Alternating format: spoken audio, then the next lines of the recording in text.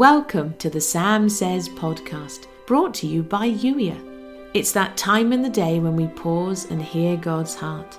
If you're ready to be Youier, that's you, the person God created you to be, in intentional, expectant relationship with Him, come and join the Blue House, youier.com/join.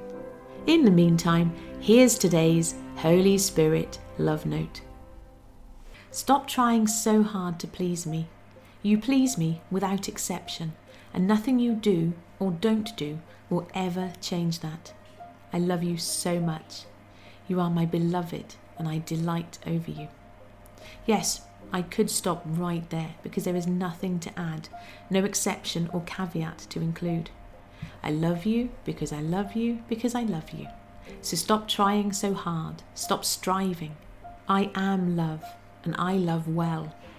I don't play games with my love, and you don't have to show up in a certain way in order to retain my love. That's not true love.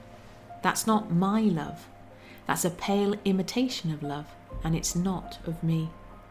You delight me, dear one. Never forget that truth. Any whisper to the contrary, or any attempt to put a limit on my love, is heresy.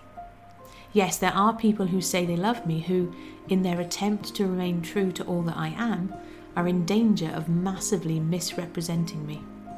Let me open all of your senses again to a fresh, pure experience of my love.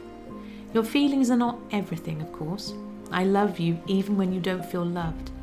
But your thoughts dictate your feelings, and your feelings dictate your actions. As I open your senses and elevate your thoughts to my thoughts, your feelings and actions will follow suit. This is why I take great delight in reminding you just how loved by me you are. My reminders of love invade your thoughts, taking every thought captive and making each obedient to my love as expressed through Jesus. As you think on my love for you, your feelings and your ability to show up with love for others increases. As you let me love you, as your capacity for my love increases, so too does your ability to love others well. As you love others well, they are equipped to love well too, and so on and so forth. It's like a glorious love cycle. Love really does make the world go round. You've been listening to the Sam Says podcast, brought to you by Youier.